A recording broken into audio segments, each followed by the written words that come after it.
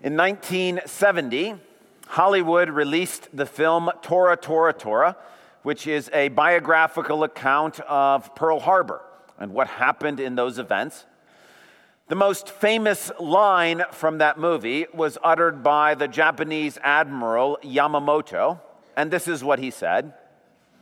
In sort of reflecting on Pearl Harbor Day, "I fear all we have done is to awaken a sleeping giant and fill him with terrible resolve."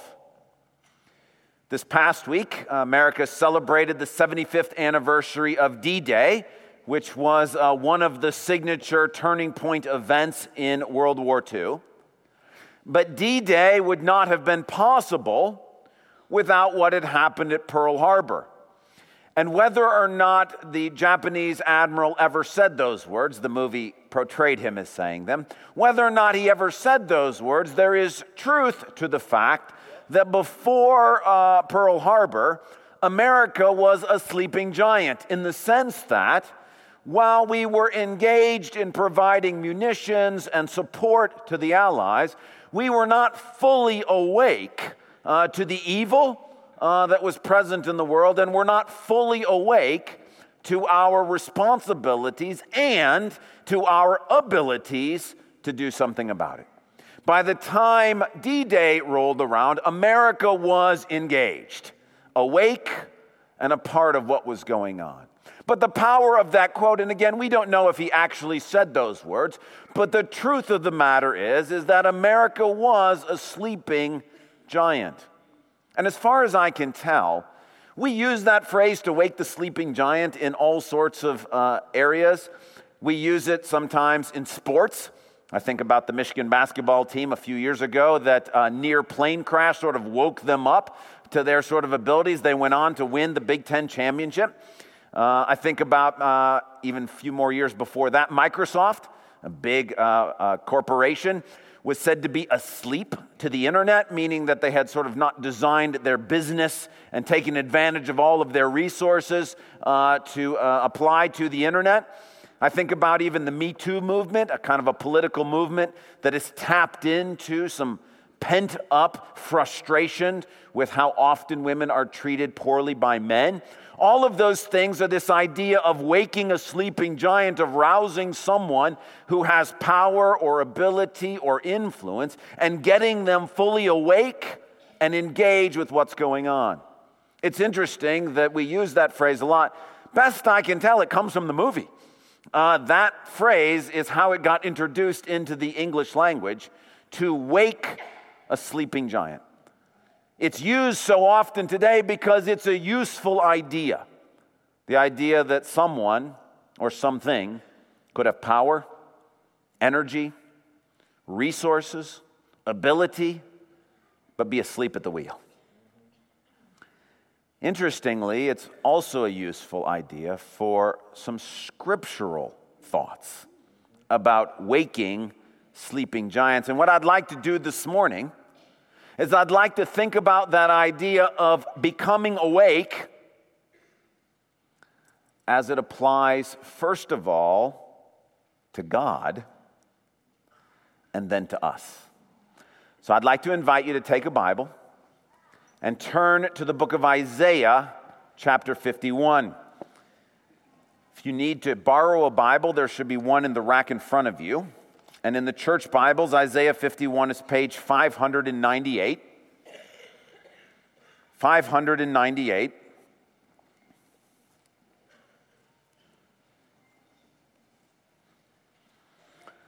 To set the context, Isaiah is writing into or speaking into a time in which the nation of Judah is surrounded by enemies, suffering greatly, going through difficult things. And much of Isaiah is God's affirmation of his power and his love and his coming salvation. It also, in Isaiah, talks about the nation's sin and their shortcomings. But despite their sins and ours, God remains committed to our salvation and our rescue. And in Isaiah 51, the first 8 verses are simply God talking about the fact that his power and his grace are going to be used for our benefit. Look at just a couple of verses to give you an idea, verses 4 and 5. This is God speaking. Listen to me, my people. Hear me, my nation. Instruction will go out from me. My justice will become a light to the nations. My righteousness draws near speedily. My salvation is on the way, and my arm will bring justice to the nations. Wow, this is a great promise. This is good news. God is going to do these things. But the part in Isaiah 51 I want us to focus on is verses 9 and 10. Now, what 9 and 10 are the human response to these promises from God. And I want you to look very carefully at what the Spirit writes for us in verses 9 and 10 as to how humans can respond to the promises of God. Look at the words. Awake, awake, arm of the Lord. Clothe yourself with strength. Awake, as in days gone by, as in generations of old. Was it not you who cut Rahab to pieces, who pierced that monster through? Was it not you who dried up the sea, the waters of the great deep, who made a road in the depths of the sea so that the redeemed might cross over? Now, what's being referenced here is the Exodus from Egypt. And the term Rahab is a poetic term for Pharaoh. It has nothing to do with the woman in Joshua chapter 2 from the city of Jericho. It's just a poetic way of referring to Pharaoh. And what's being remembered here is that God showed his mighty arm at the time of the Exodus and rescued his people out of Egypt and led them through the Red Sea to the Promised Land. And the response to the fact that God wants to show his arm again is to say, yes, yes, Lord, come and do these things. Come and do these mighty acts. Now, the crazy thing is, do you see the language? Awake, awake, awake, arm of the Lord. The human response back to God is, yes, it's about time. It's time for you to do something. And here, it's crazy. I know you're going to feel the same way about this, the same way I felt when I looked at it. Like, well, wait a second. You can't say that to God. You can't respond to God, wake up. So let me be very, very careful here. God is not asleep. The Bible's very clear. He neither slumbers nor sleeps. In that sense, he's not a sleeping giant. He is always fully engaged, always living up to his potential, always using his power and his glory for the best ends possible. That's who he is. Everybody clear on that? Nod your head so that we can be good with that. Okay? Having said that, from our point of view, there are times where it feels like God is asleep at the wheel. From our point of view, it feels like, God, you've got all this power. You've got all this wisdom. You're in control of all things. I'm not asking for much. All I'm asking is you simply say the word. You could fix this like that. Have you felt that way? This is what this means, to cry out to the Lord. Lord, rise up. Lord, look what's happening. Lord, awake. He's not asleep. But from our point of view, it feels like he is. It's like the words of Habakkuk. Habakkuk chapter 3, verse 2. Habakkuk says, Lord, I've heard of your fame. I stand in awe of your deeds, Lord. Repeat them in our day. In our time, make them known. In wrath, Remember mercy. Have you had this experience? Have you paged through the Bible and thought, wow, look at all these crazy things that happened. Look at the Red Sea parting and look at the walls of Jericho falling down. Look at Jesus healing people and raising people from the dead. And have you ever thought to yourself, Lord, do some of that now? Have you felt that way? I have. Habakkuk felt that way. Lord, wake up. You seem to be fully engaged in Exodus. You seem to be fully engaged when Jesus was here. Why not now, Lord? Why not do something big, something glorious, something majestic, whether in our nation or in this world or just in our church or even just in my life, God, if you would please just wake up. You look around the church and you hear stories of amazing testimonies. People saying, God spoke to me. God came and found me. And some of us want to say, Lord, what about me? Lord, do something like that in my life. We tell stories about how God showed up in our grandparents' life and did something fantastic. And in our heart of hearts, we're saying, God, do that same thing for my kids. You showed yourself in previous generations. What about now? The psalmist says something similar in Psalm chapter 44. Awake, Lord. Why do you sleep? Rouse yourself. Do not reject us forever. Why do you hide your face and forget our misery and oppression? We are brought down to the dust. Our bodies cling to the ground.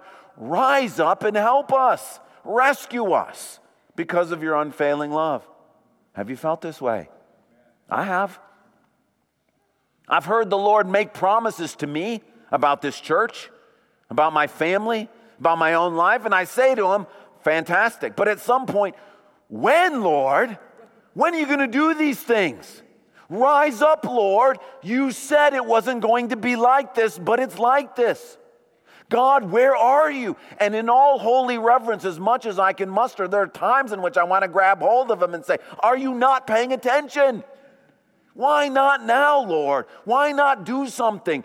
You can fix this if you would just speak, if you would act, if you would move. Now, we don't say those kinds of things because our brain says, well, there's another place in Psalms that says God never sleeps or slumbers, which is true. And our brain says, you can't talk to God that way, which is true. But the Spirit says, here are words to express the longings of your heart. Despite all that intellectual head knowledge and all that good theology, there are times that our heart wants to cry out to God, God, are you asleep? God, are you ignoring me? God, are you somewhere else? Do you not care? And the thing I love about Isaiah 51 and Habakkuk 3 and Psalm 44 is that these are Spirit-inspired words that we can say to God. Now, I'm going to tell you, even standing up here, it feels a little weird. The first time you tell God to wake up, it's going to feel awkward. This is the good news, is that the Spirit gave words to the deep longings of our heart. We may as well not lie and say they're not there. All of us feel, God, you have the power. You have the wisdom. You have the love. Get up and please, with all reverence, please come help. Please do something. Now, Lord, now is the time to act. And so what I want you to understand is that Isaiah 51 is an invitation to speak God's words to him. He wrote these. He knows what's going on in your heart. You say, well, what will happen if I do that? Well, it could end up like Psalm 44. When you have a chance and you go look at Psalm 44, you'll find that the verses that I just read you are the end of the psalm. And you may get done crying out for the Lord to wake up, and nothing will happen. It may turn out like Habakkuk 3, where Habakkuk cries out for the Lord to do something in our days, and then he ends his book this way. Though the fig tree does not bud, and there are no grapes on the vine, though the olive crop fails and the fields produce no food, though there are no sheep in the pen and no cattle in the stalls, yet I will rejoice in the Lord. I will be joyful in God my Savior. The sovereign Lord is my strength. He makes my feet like the feet of a deer. He enables me to tread on the heights. It may be that when you're done crying out for God to wake up, He somehow, through His Spirit, fills you with joy. And you look around and go, well, nothing changed. There's no fruit on the vines. There's no sheep in the pen, but somehow the Lord created in me joy. And somehow He's allowed me to see, you know what? I'm still standing here. The Lord has given me strength. Or it may turn out like it does in Isaiah 51. Look with me in verse 11. Those the Lord has rescued will return. They will enter Zion with singing. Everlasting joy will crown their heads. Gladness and joy will overtake them, and sorrow and sighing will flee away. I, even I, am He who comforts you. Who are you, that you fear mere mortals, human beings who are but grass? That you forget the Lord your Maker, who stretches out the heavens and who lays the foundations of the earth, that you live in constant terror every day because of the wrath of the oppressor who is bent on destruction? This is the song, I'm chosen, not forsaken. God's saying, have you forgotten who you are? For where is the wrath of the oppressor? The cowering prisoners will soon be set free. They will not die in their dungeon, nor will they lack bread, for I am the Lord your God. I stir up the sea so that its waves roar. The Lord Almighty is His name. I have put my words in your mouth and covered you with the shadow of my hand. I who set the heavens in place, who laid the foundations of the earth, who say to Zion, you are my people. When you cry out to the Lord, Lord, wake up. Lord, rouse yourself. Lord, come and do something. You may hear God say back to you, don't be afraid, I will. Don't be afraid, you are mine. Don't be afraid, I see you. Don't be afraid, I'm coming to help you.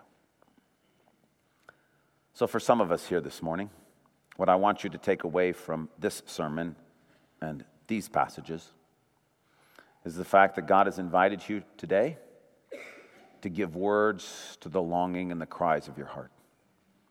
If you're in the midst of suffering, if you're in the midst of struggle, if you're holding tenaciously onto promises, but God doesn't seem to be fulfilling them, I want you to hear God giving you permission to speak these words to Him and to cry out to Him, wake up, Lord. Rouse yourself.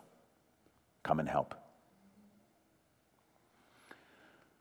There's another application of the idea of waking the sleeping giant in Isaiah 51 and 52. But this applies not to God, but to us. Keep going, verse 17. This is now God speaking to us. Awake, awake, rise up, Jerusalem. Jump down to chapter 52, verse 1. Awake, awake, Zion, clothe yourself with strength. Put on your garments of splendor, Jerusalem, the holy city.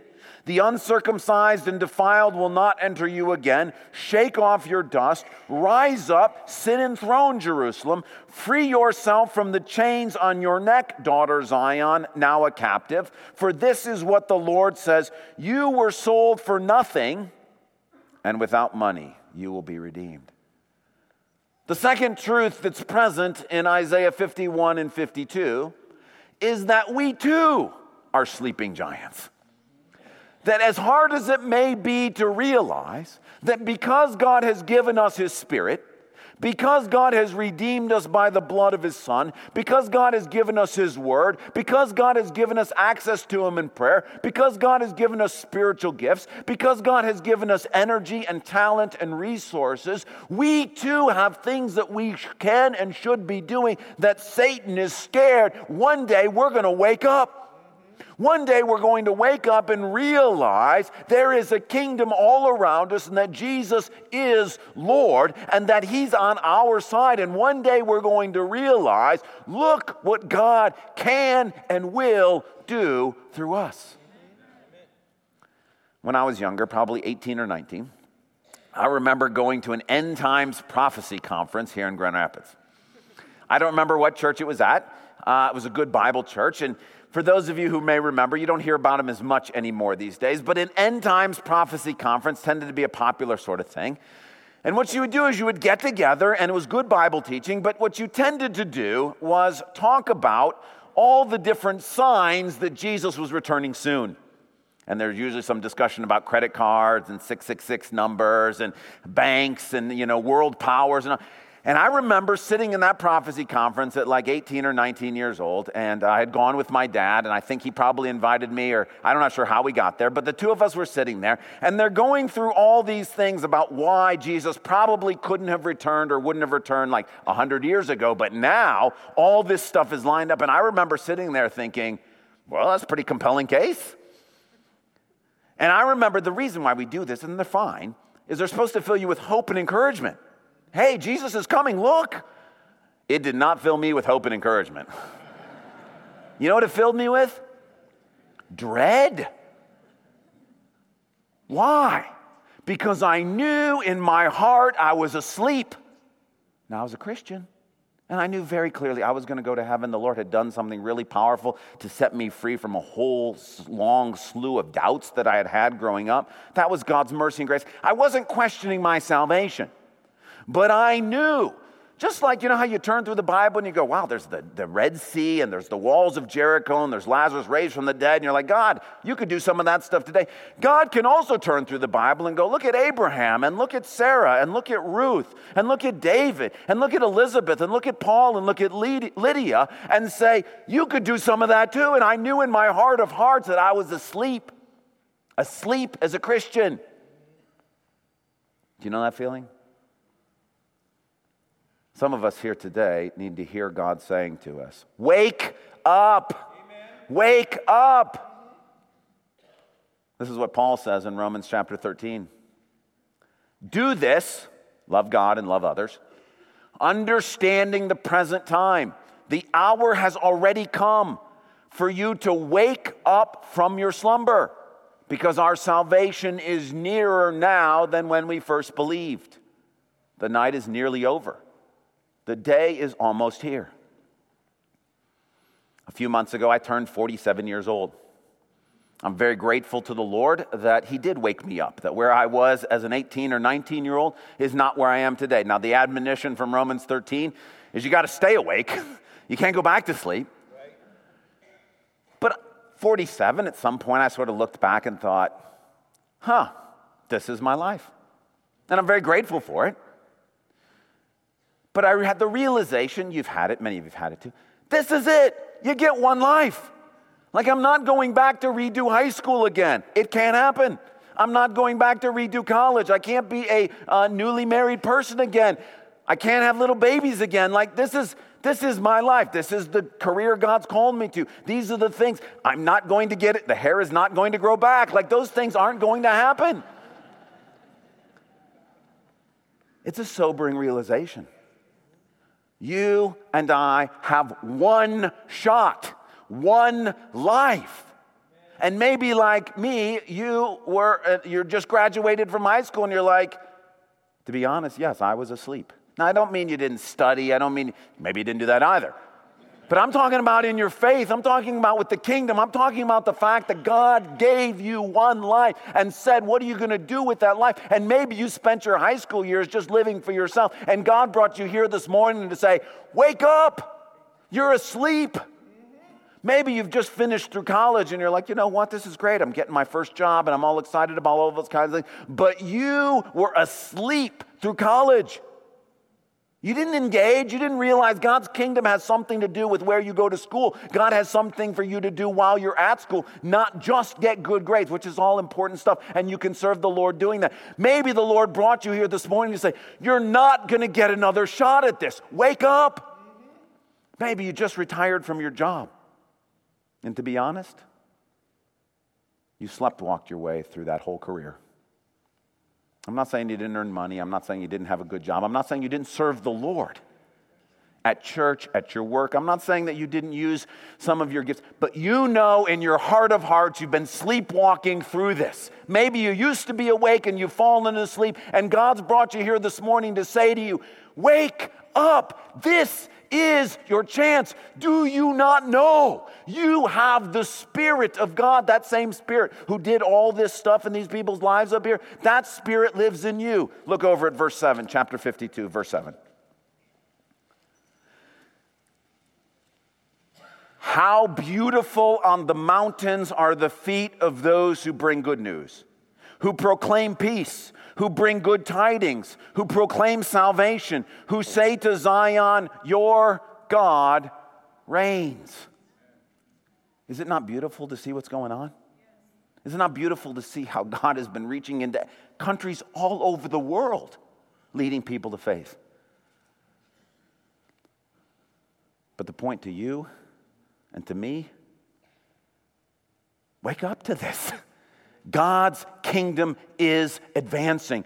Jesus is Lord. There is something more going on in this world than just your high school experience or just your college experience or just your job or just your family or just this city or just this country or even just this world. God has an eternal kingdom, and He has given you His Spirit, very God of very God, to dwell within you. He has redeemed you from captivity, and way too many of us are simply living in enslavement to sin, and God is saying to us, wake up. You are sleepwalking your way through life. There's not another chance. This is your life. Wake up. And He's not saying that to hurt you. I'm telling you, at 47, I am far, far more pleased with my life than I was at 18. And at 18 or 19, the world would tell you, oh no, that's the time of joy because you got all the future in front of you. I'm telling you, when you realize your purpose in God's kingdom, whatever it may be, at your job, in your family, and what you're doing, when you begin to tap into the power of that Spirit to do amazing things, that's where true joy is at. And so some of us here this morning need to hear God saying to us, wake up. So I got a question for you. Why did God bring you here to Calvary Church this morning to hear Isaiah 51 and 52? Option number one. He brought you here this morning because you're in the midst of some really difficult suffering. You're going through a really hard season. It feels like God is showing up for everybody else, but not for you. He brought you here this morning to give words to the cries of your heart. And what I want God to do for you is to invite you to say, speak those words to me. Call on me to wake up. Call on me to rouse myself. He's not asleep, please. He is not asleep. He is not underutilizing his potential. But if from your point of view or from my point of view it feels that way, please recognize these are Holy Spirit-inspired words that allow you and I to say to God, God, please come and do something. Please act. And I'm going to ask you, is that the case that you're in? Did God bring you here this morning because He says, okay, I want you to pray those words to me? And whether nothing seems to change immediately like in Psalm 44, or God fills you with joy in the midst of the suffering like Habakkuk 3, or the Lord speaks His words into your heart in such a way that you feel like you belong to Him like in Isaiah 51, the invitation is, cry out to me. Are you here for that reason?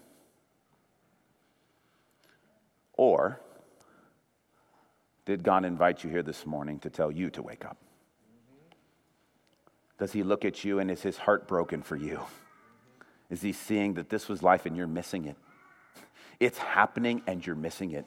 High school's almost over. College is almost over. Your job is almost done. Your kids are almost raised. Your life is almost ended. Whatever it may be, is He looking at you and saying, look, if you only have one more day, why not spend it awake? Why not spend it awake to his kingdom? Why not spend it awake? Who wants to feel that, oh, if Jesus comes back, that's a bad thing? I know that feeling. Who wants to live that way? Did God invite you here this morning to say, wake up? Look, if you've been asleep the whole time, why not finish the last day well? And the question I have for you is, did God, out of his kindness, invite you here today to say, it's time to wake up? You have everything you need. So in just a minute, I'm going to close this in prayer. And while I'm talking, while I get ready to pray, just think, it's probably one of those two reasons he brought you here this morning. Either he wants you to say to him, Lord, in all reverence, please wake up.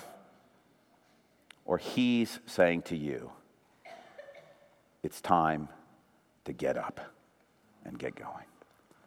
I'm going to pray for us that his Spirit would give us discernment. Father, we thank you that you have arranged for us to be here today. Lord, here we are 1986 years after Pentecost. And your Spirit is doing and has done unbelievable things around the world. God, I pray that he would do that today at Calvary Church in our hearts. I pray that somebody here who's been asleep would wake up. I pray that they would know the joy, Lord God, of serving in your kingdom. Lord, I pray that those who are here who are awake would stay awake. God, I ask for those who are here who are suffering, and their minds tell them, don't you dare utter those words to God, he'll be angry with you. Lord, would you tell them these are your words, and we're simply praying back to you what you've taught us to pray. And so on their behalf, Lord, I say, how long, Lord? How long, Lord? Rise up, Lord. Lord, you have all of the power. Lord, you can bring yourself glory in their situation, in my situation, in this church. Why not today, Lord? Why not come and do something and show your mighty power and your mighty glory? Lord, in your mercy, hear our prayers. Forgive us, God, for the ways in which we have been sleepwalking through life. And Lord, may you rouse in us a desire to pray and a desire to act. For we ask this in Christ's name. Amen. Thank you so much for joining us for this podcast from Calvary Church. We hope this message has brought the light and hope of God's presence into your life, refreshing your soul for the journey the Lord has you on. If you have a spiritual need or would like to connect further with the work God is doing through Calvary Church, seek us out online at calvarygr.org. On our website, you can also find an archive of previous messages from this series. Thanks for listening.